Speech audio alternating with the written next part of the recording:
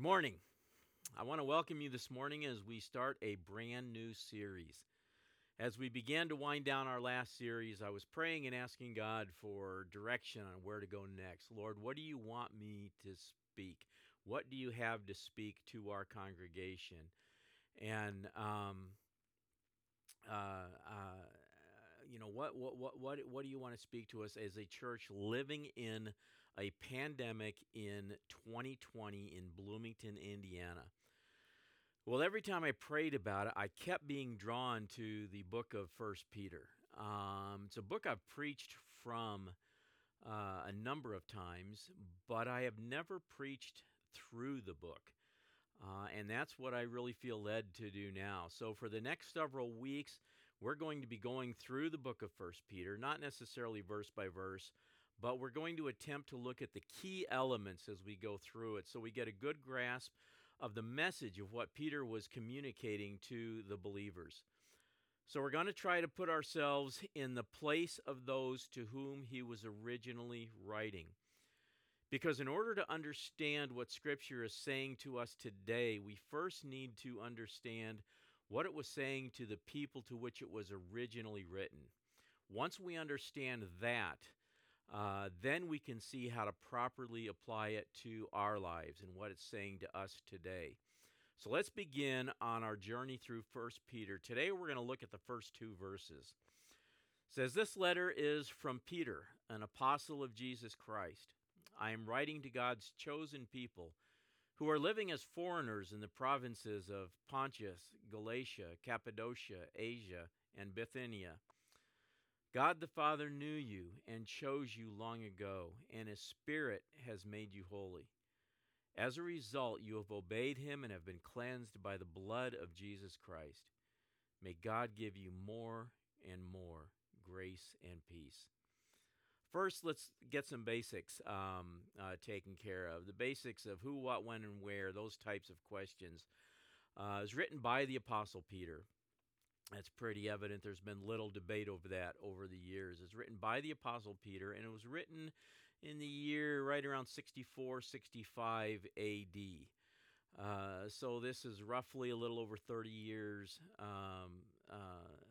after the resurrection, and is written from Rome. Now, in chapter 5, verse 13, it makes reference to being from Babylon, but it was common for both Jews and Christians to refer to Rome as Babylon because of the similarities with the Roman occupation and their exile to Babylon. So, written by Peter, 64, 65 A.D., written from Rome. And it was written as an encouragement to believers who had been scattered throughout what is now modern-day Turkey.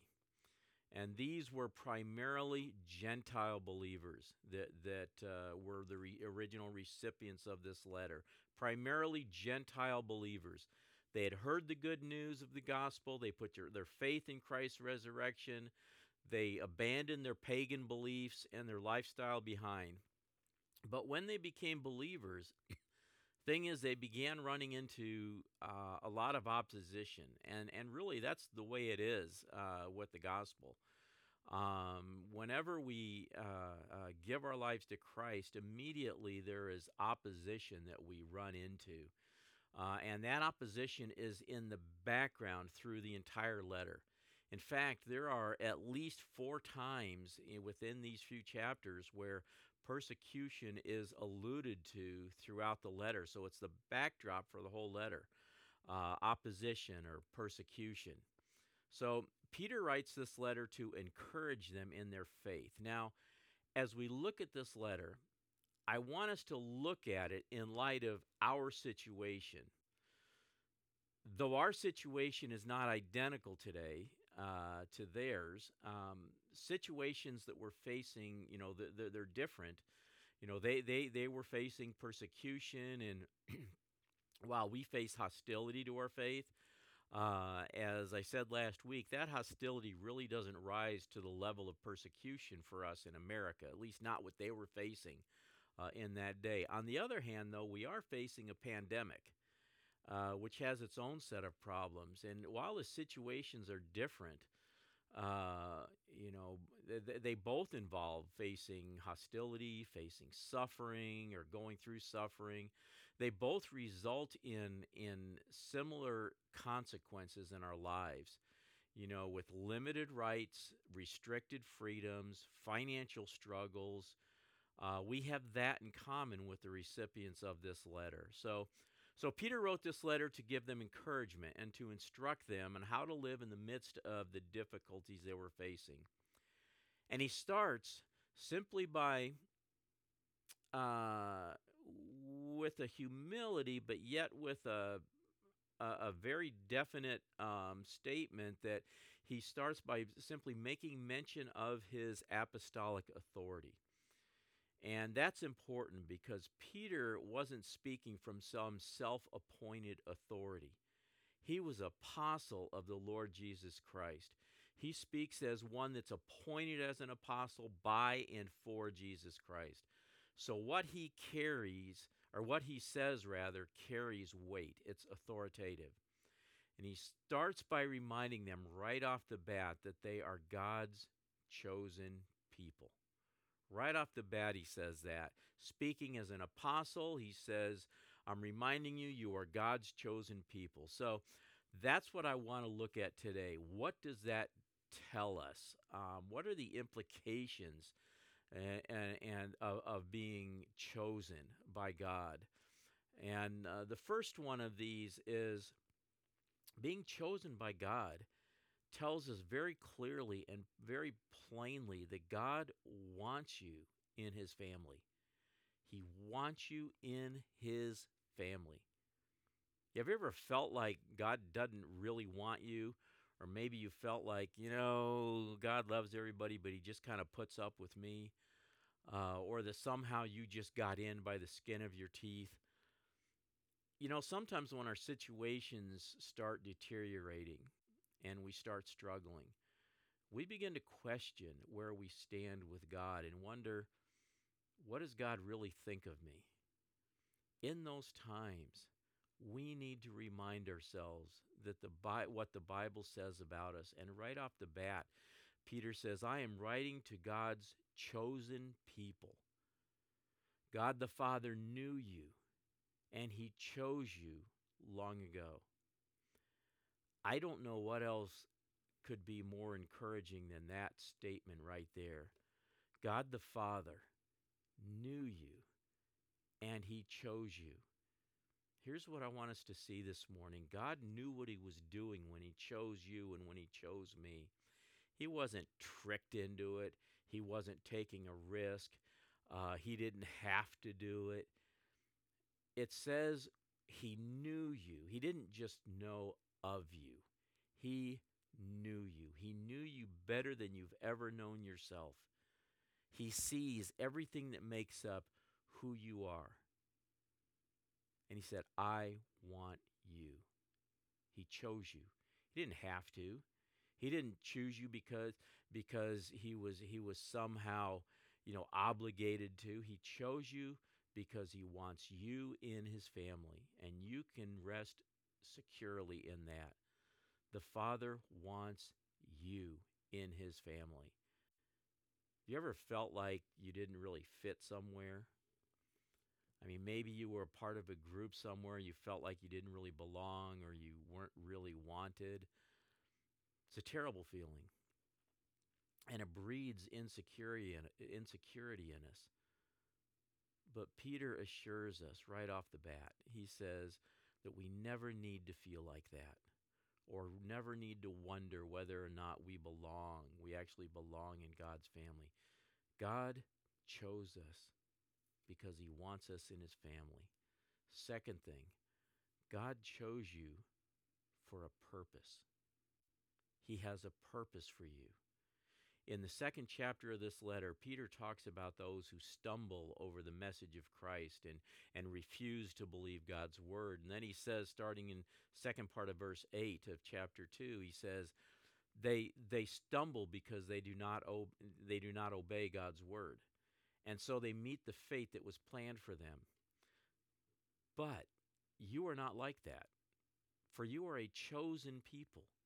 You are royal priests, a holy nation, God's very own possession.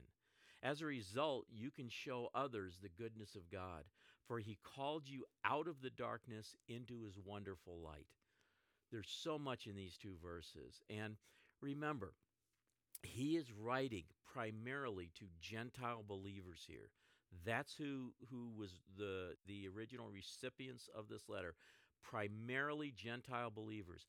And he's using covenant language from the Old Testament to show that we are the continuation of God's covenant people.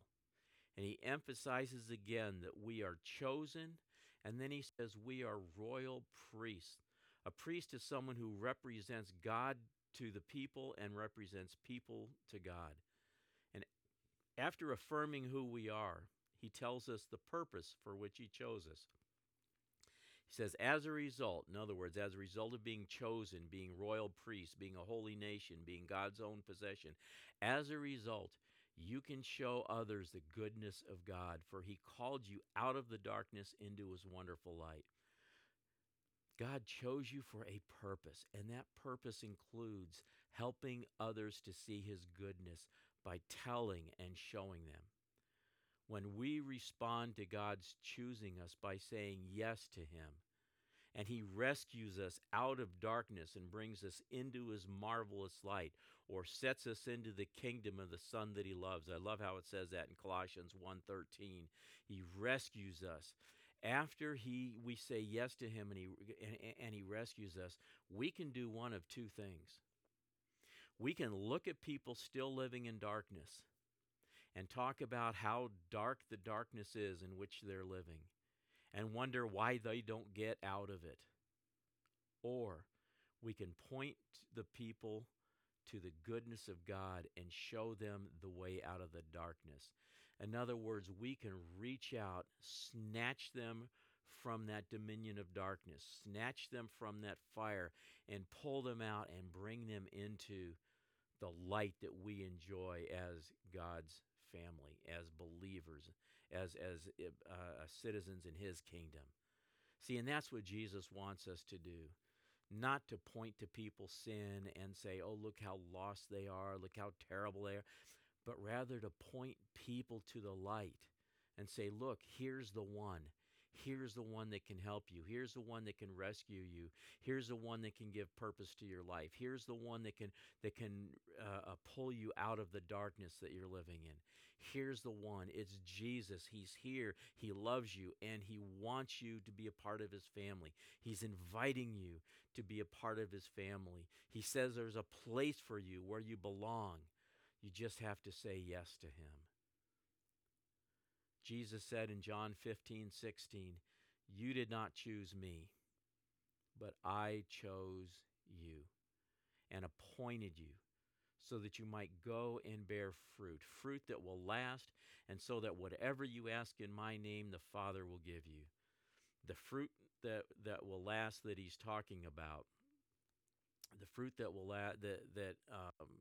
he lasts that he's talking about is the lives that we rescue from the darkness and that we bring into the light. That's his desire. That's his desire for you. That's his purpose for you, to help rescue and bring people from the darkness into light. And he feels so strongly about it that he tells you whatever you need to accomplish that, whatever you need to bear that fruit, the fruit of people being brought into God's family, the fruit of people surrendering their lives to Jesus, the fruit of people falling in love with Jesus. Whatever you need to bear that fruit, just ask it and it's yours. A lot of times we like to take that quote out of context and say, well, whatever we ask in Jesus' name, he says the Father will give us. But we need to realize it's talking in the context of being chosen and appointed so that we might go and bear fruit that will last. As we go and do that, whatever we ask in his name, the Father will give us. That's his That's his desire for us. So God chose you for a purpose. And then God qualified you for that purpose. You ever feel unqualified? You may think you're not qualified. You may think you've been disqualified because you've made too many mistakes or bad choices or things in your past. But Peter says this: God the Father knew you and chose you long ago, and his Spirit has made you holy. As a result, you have obeyed him and have been cleansed by the blood of Jesus Christ.